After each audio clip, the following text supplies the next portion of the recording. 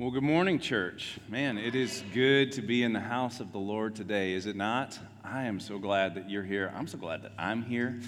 We've got a special day today, and excited to dive into that. As we do, I want to do something I'm not sure we've done before. So this is a little new. Some of you are already kind of on edge hearing me say that. But it's easy. We're just going to do a scripture reading right now as we open this sermon time, as we look to God's Word. Let's do so by reading this beloved Psalm, Psalm 23, together out loud. The words are going to be on the screen, and I just want everybody to be able to participate in this. So if you'd be willing, let's read this together. Psalm 23, verses 1 through 6. The Lord is my shepherd. I lack nothing. He makes me lie down in green pastures. He leads me beside quiet waters. He refreshes my soul. He guides me along the right paths for his name's sake. Even though I walk through the darkest valley, I will fear no evil, for you are with me. Your rod and your staff, they comfort me. You prepare a table before me in the presence of my enemies. You anoint my head with oil. My cup overflows. Surely your goodness and love will follow me all the days of my life, and I will dwell in the house of the Lord forever. See, that wasn't too hard, was it? Good job. You guys sounded really good. Now, this has been called the Shepherd Psalm by many, and today we're focusing in our God Is series on how God is the Good Shepherd. He's the Good Shepherd. And we see in this psalm, we see qualities of a good shepherd, particularly in the first four verses. Some commentaries have pointed out that the first four verses deal with that shepherd-sheep relationship, and that verse 5 and 6 actually are more of a host role for God, to host us at this table. These aren't things that sheep necessarily do. They don't go into the master's table, and so it's personalizing that relationship with God as a gracious host to us. But in these verses, we see in verse 1 provision. The Lord is my shepherd. I lack nothing. He provides everything I need. In verse 2, we see him compelling the sheep to do things, right? Making them lie down, leading them. In verse 3, we see him refreshing his sheep and guiding his sheep. Verse 4, he stays with his sheep. He doesn't send them off on their own into danger. He's with them and present among them.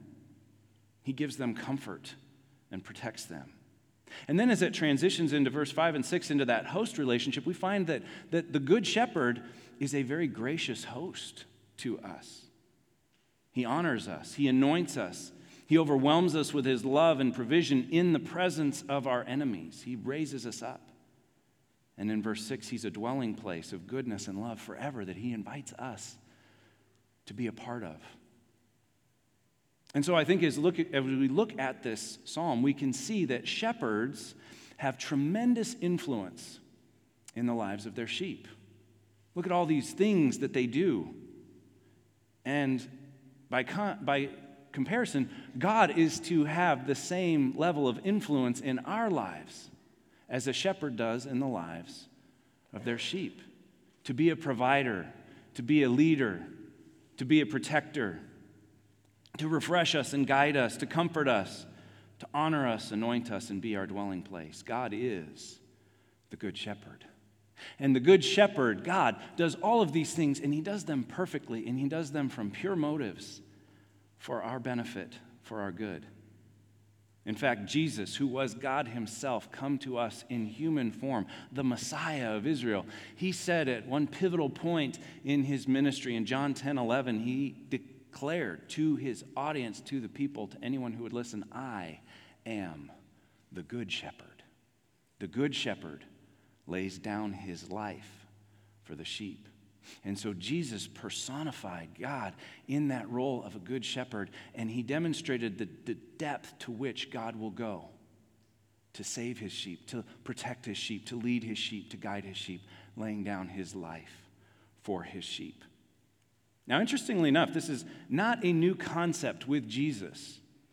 We see this, and it's not even new in Psalm 23. We see throughout the Old Testament examples of God positioning himself as a shepherd to his people, Israel, that he would lead and guide them by a pillar of fire by night and a pillar of cloud by day as they went through the wilderness, that he would lead and guide them and protect them from the armies that would come against them. We see in multiple Psalms that he positions himself as a shepherd over his sheep.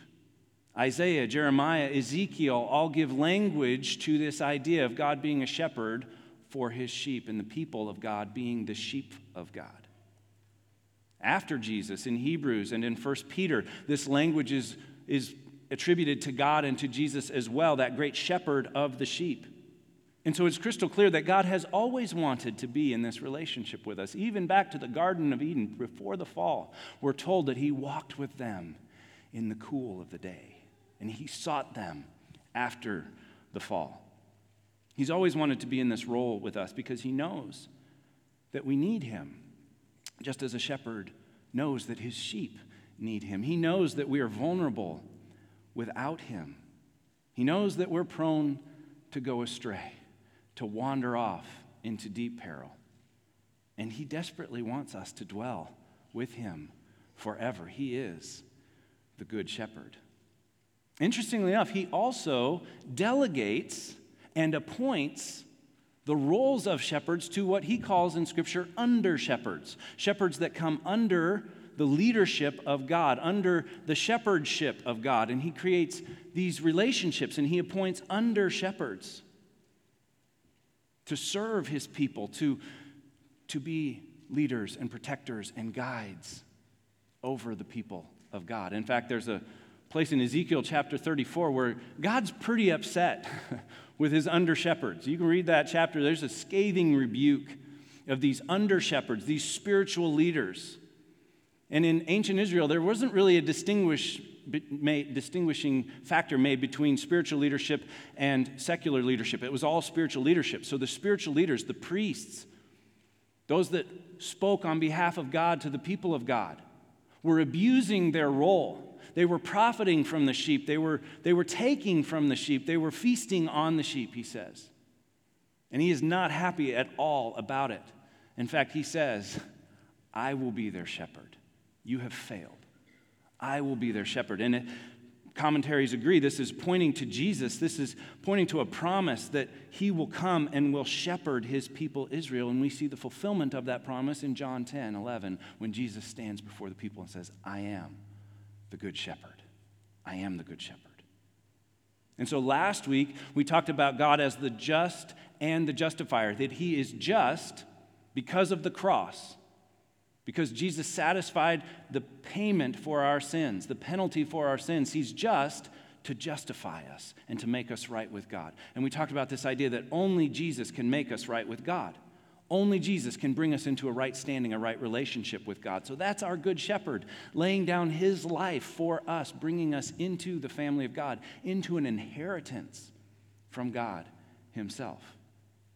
And we enter into that relationship through faith. We talked about that a fair amount last week as well. If you missed last week, you might want to go back and watch that. If you have somebody that struggles to understand the Christian gospel, what is really going on, that would be a good message to share with them to help them understand all that is taking place in the person of Jesus. But we enter into that relationship with Jesus through faith, and that's when we receive redemption. That's when the title over our life changes, and we are no longer laid claim by this world, by sin and death. We step into a relationship with the living God through Jesus himself, through faith in Jesus, and now we have a title as son or daughter of God, an inheritance that goes with that.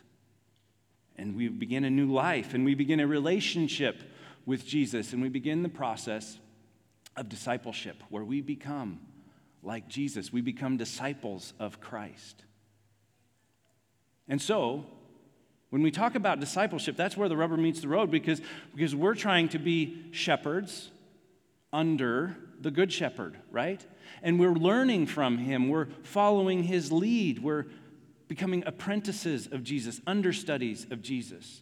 Because as God is the Good Shepherd and he has appointed under-shepherds, our bottom line today that will kind of carry us through this message is this idea that the Good Shepherd wants us to be good shepherds.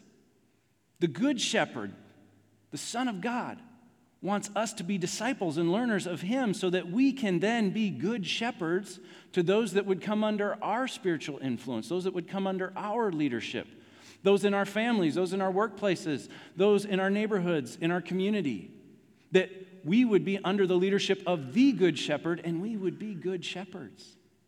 and we would point people to Christ, and we would represent him well. You see, Jesus made disciples. So should we. We should do what we see the Good Shepherd doing. Jesus leveraged his influence, his strength, his power, his giftings to benefit others, to benefit those around us. That's what a good shepherd does. He doesn't take from, he gives to. And so he becomes our model, he becomes our example. We should do those things as well. And Paul talked about this a number of different times in his letters, and I think the clearest is in Romans chapter 12. Seems like we've been in and out of Romans a number of times in this series.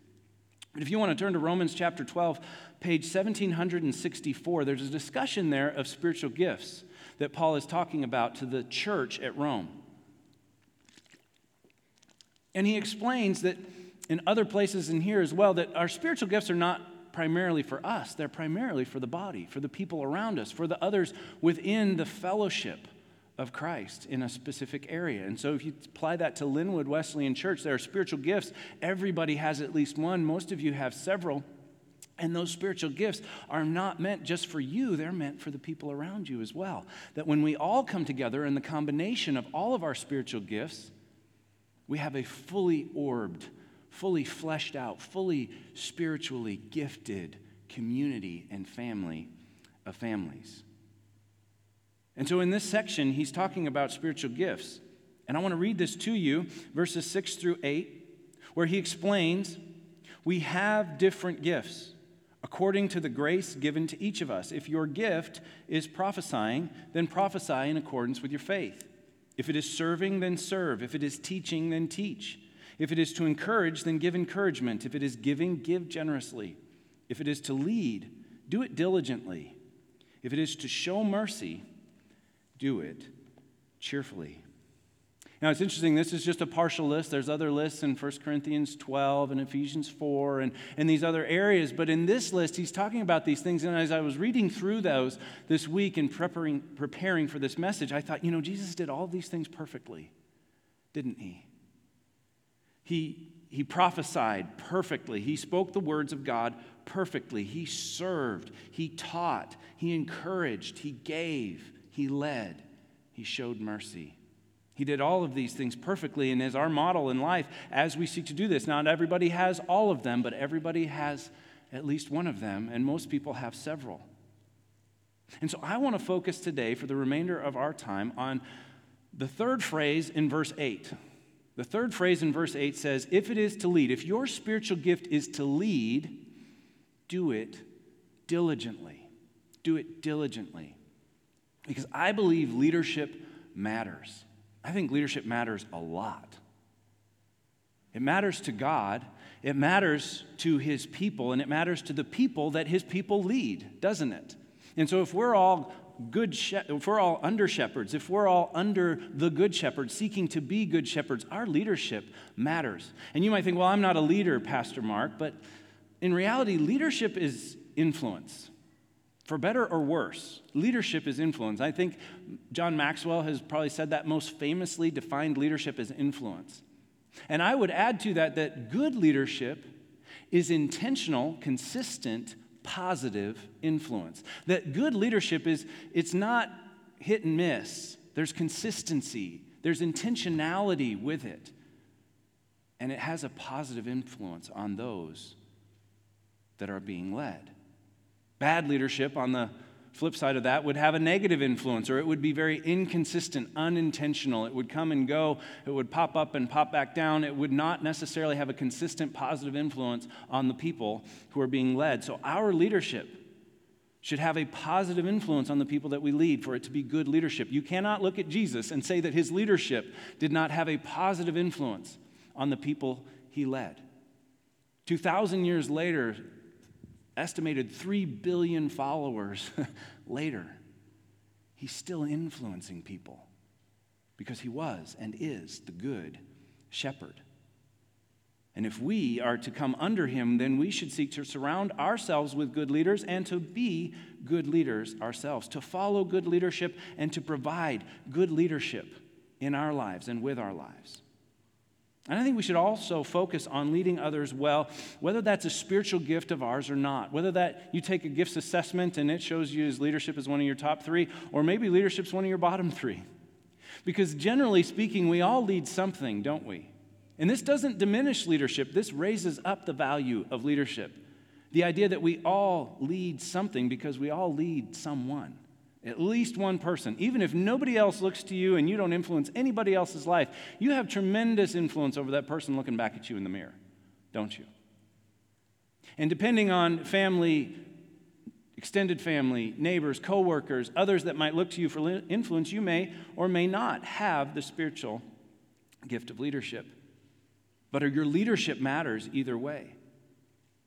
And so as we move this to specifically address those who have the spiritual gift of leadership, be reminded that leadership is not for you to have a position and to have authority and to take from those that you lead as if you're at the top of a pyramid.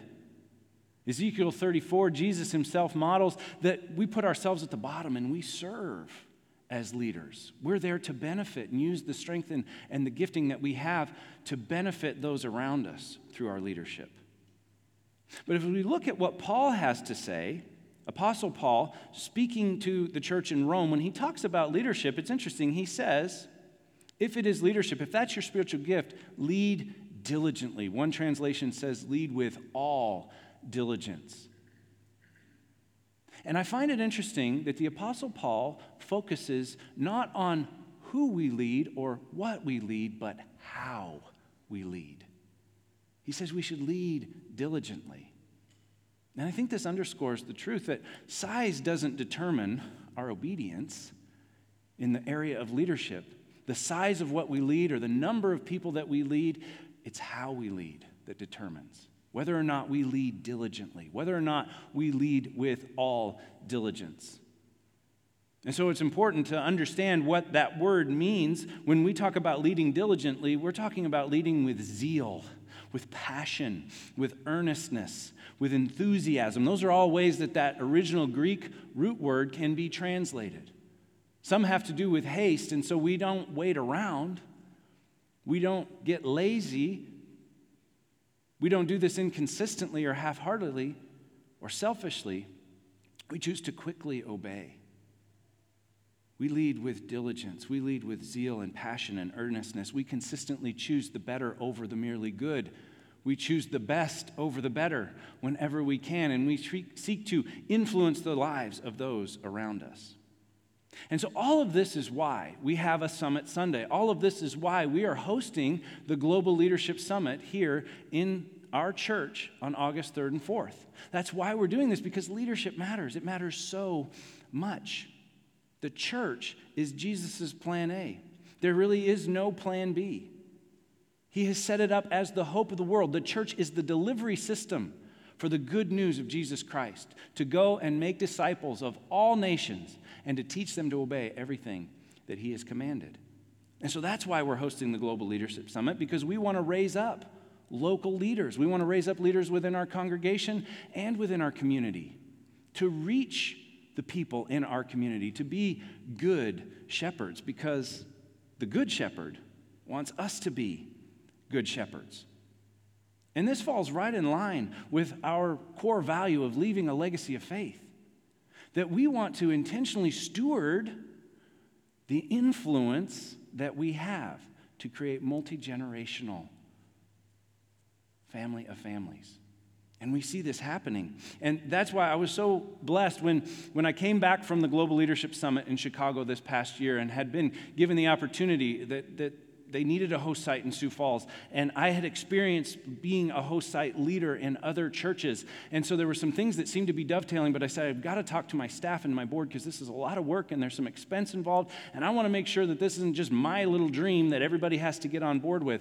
And so I soft sold it to our staff and to our board, and they all just leaned in and said, yeah, we need to do this for our community. We need to make sure that a community like Sioux Falls has a Global Leadership Summit where people who can't afford to get on a plane and fly to Chicago can get a 2-day leadership intensive experience right here in their own community, networking with other leaders, growing with other leaders. And so we took the plunge and we're diving in.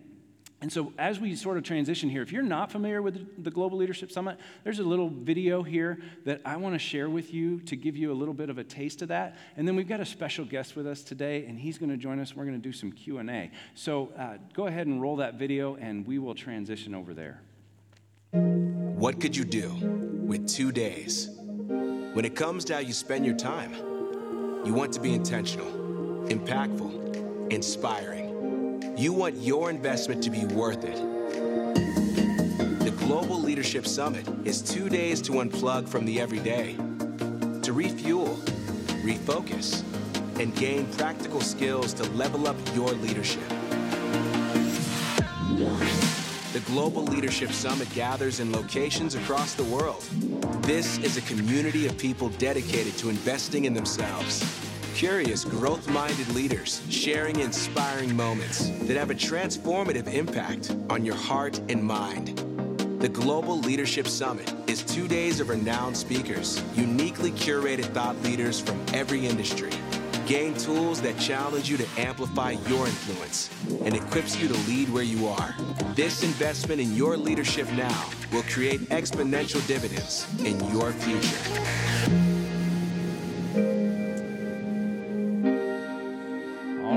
So I'm joined this morning by our mayor here in Sioux Falls, Paul Tenhaken, and he's a local leader. Let's give him a welcome and a round of applause. He's joined by his beautiful family here as well, and he's a local leader and a pretty prominent one, but also a fellow believer. Yeah. And that was one of the reasons that I wanted to invite you. Not only is he a local leader and a fellow believer, but he's going to be on the summit stage himself. Most of that conference is live streamed in from Chicago, but they've opened up a local session where we can turn it over to a local leader and allow them to speak on the subject of leadership. And so we're excited to join you and have you join us with that. I wanted to kind of kick things off on a little Q&A and just help us understand how you have integrated faith and leadership in your role here.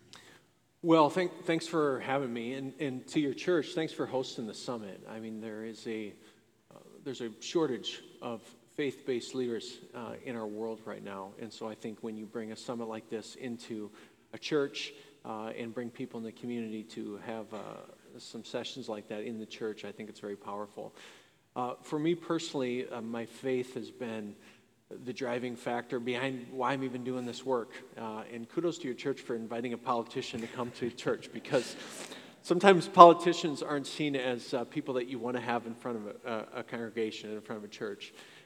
But for me, God has called me to do this work in the city, and a lot of times we're supposed to keep that faith and in church and political life separate. For me, I feel almost the opposite, that they're intertwined. I can't just put my faith on the sideline and then focus on the city and say, well, I got to be careful and not talk too much God talk in the city because I don't want to offend anybody. I think God's calling us to actually do the opposite of that. And so it's like you can't separate a part of your personality. When you go out to your kid's baseball game, you're still Mark the pastor, and you can't just put that on the sideline. And for me, I'm still Paul, a child of God, and a guy who was called to do this work even when I'm serving as a leader of the city. Awesome. Thank you. Yeah, and I think that kind of sets up the next question. We've been talking about diligence a little bit this morning just before that video there. What does leading diligently look like for you personally in your role and in the various platforms of leadership, right? Because you're not just the mayor. You're also a father. You're also in other organizations. So what does leading diligently look like for you? Well, I think to me the core of diligence is being faithful and being unwavering and determined. And the last 2 or 3 years, there's been a lot of folks, myself included, who have been close to giving up at times and questioning God's plan. I know my brother's a pastor. I shared that with you. It's been hard for pastors. It's been hard for people in healthcare. It's been hard for political leaders to manage through the incredibly tense last couple years we've been through. But diligent leadership is persevering, is trusting in God's plan, is not giving up, but also realizing that you need to surround yourself with other people who need to help you get through hard times. And in the last 3 years have been full of hard times. Yeah. So diligence is just I call it stick-to-itiveness, and perseverance, and staying faithful to the calling and the path that God has put you on. I think that's what diligent leadership looks like. And in a world where right now it's very easy to quit. It's like, hey, our society says, hey, you don't like this? You don't like your job? Get a different job. It's not going well? Just quit. Do something else. No. Sometimes you have to stick with that and say, you know what, God, you planted me here for a reason. I'm going to stay faithful. I'm going to stay diligent to this calling, even when it's difficult at times. Yeah, thank you. Very well said. What would you say, how have you grown as a leader over the years? What are the inputs? What are the things, the sources of leadership growth for you that have been influential? Maybe individuals, maybe practices, things like that have helped you stay diligent as a leader and lead well. I think one of the best qualities you can have as a leader, and it's very hard to just acquire this through books and through podcasts and blogs. You actually have to live it out, and that is trying to gain empathy and really understand and put yourself in other people's situations. And until I became the mayor a little over 5 years ago, I'll be honest, I had a little bubble. I had a church life, and I had a friendship circle, and I wasn't exposed to a lot of this community that I am now. And so being able to go up to the penitentiary, a few times a year, and meet with those guys, and being able to go to some of the elementary schools, some of the title schools that my kids don't go to, and see some of the challenges that we have in some of those schools. I think immersing yourself in situations that are out of your comfort zone is really when you can start to grow as a leader and change your perspectives. Yoking yourself with people who don't always think like you. Our society's telling us right now that, hey, Mark, you and I disagree on this. That means I hate you. You're not a good person. We're on different. I don't want to spend any time with you. Rather than, I want to spend more time with you. Help me understand your position on abortion. Help me understand your position on racial justice issues. We may disagree, which is fine, but it's helping me maybe shift my opinion a little bit and helping me gain a level of empathy and understanding that I maybe didn't have before. Yeah, I really like that. And I think, that resonates with some things that we feel as believers, that it's easy to get into that bubble, so to speak, with your church family and just have your own little world. And yet there's a world outside that you don't have influence with until you go to them and get close to them and seek to understand and gain empathy. So I think that's really well said. And I think that dovetails nicely with what we're talking about today. And you see that in the person of Jesus Christ. He didn't just shout at us from heaven. He came. He lived this human experience with us and for us. So what would you say has been your greatest challenge as a leader? Whether that's the last 5 years, the last 2 months, or whatever, what would you say has been your greatest challenge as a leader? I would say leading right now through the culture wars that we're living in as a country is really challenging because we are told daily through social media and through TV news and through email newsletters, everything, we're supposed to be mad. We're supposed to be mad about the Supreme Court. We're supposed to be mad about politicians. We're supposed to be mad about our climate, or we're just angry.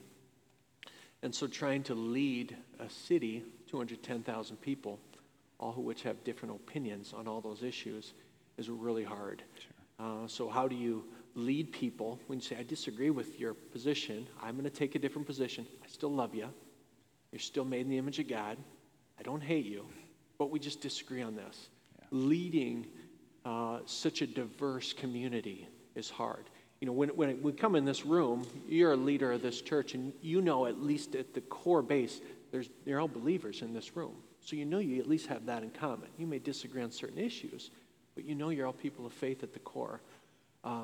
Once you go into your workplace, for instance, the only thing you have in common is you all get a paycheck from the same employer. So trying to lead those people of all those different opinions and ideals is really, really challenging. And I think that's gotten even harder for leaders over the last few years, which is why we're seeing fewer and fewer people who are willing to step into positions of leadership. Yeah, that's a great point and kind of a good segue. Like, what do you see as the greatest leadership need or the greatest opportunity for the average person in Sioux Falls to step up and to have influence? Where is influence needed most, and how can the average person play a part in moving things in the right direction? It's probably something, if you've followed me at all or followed what I've talked about the last few years, this won't be a surprise, but I'm just very bullish on mentorship. And I just see that, especially I look at, the people in this room who are people of faith, who all have skills to be a mentor. A mentor doesn't mean you have to be a leader or have a job title or who have reached a pinnacle in your life. You all have a skill that can be put to work today in our community in a one-on-one relationship with someone else. And I think that's what God calls us to do. I think Christ modeled mentorship during his entire time on earth.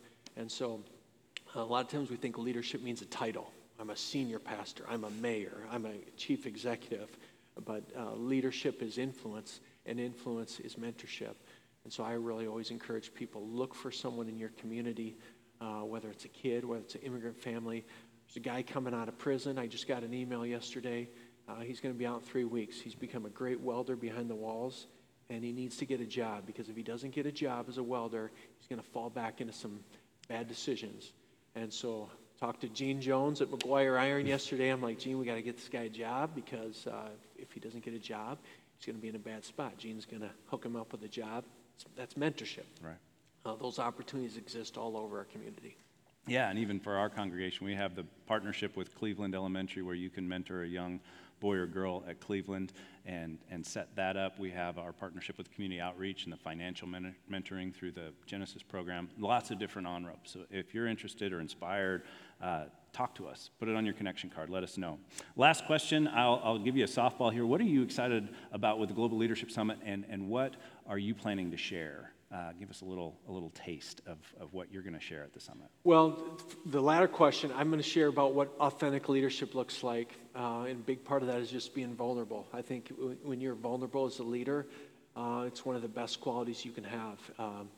We kind of show off in our strengths, but we connect in our weaknesses. I think that's really when you start to connect with people. So I'm going to talk about that. But why this Global Leadership Summit is so cool is a lot of the speakers that are part of this are Christians and have faith-based messages that are woven through it. It's not an overly overt Christian conference, right, but you will pick up on the Christian themes and the faith-based themes that are thread through a lot of those conversations, which if you try to attend conferences with each of those speakers individually, you'd need a second mortgage on your house. So to be able to bring them all together in one day is really phenomenal. So I'm excited about it. Awesome. Well, thank you. Join me in thanking Mayor Paul Tenhaken for being with us. Thanks again.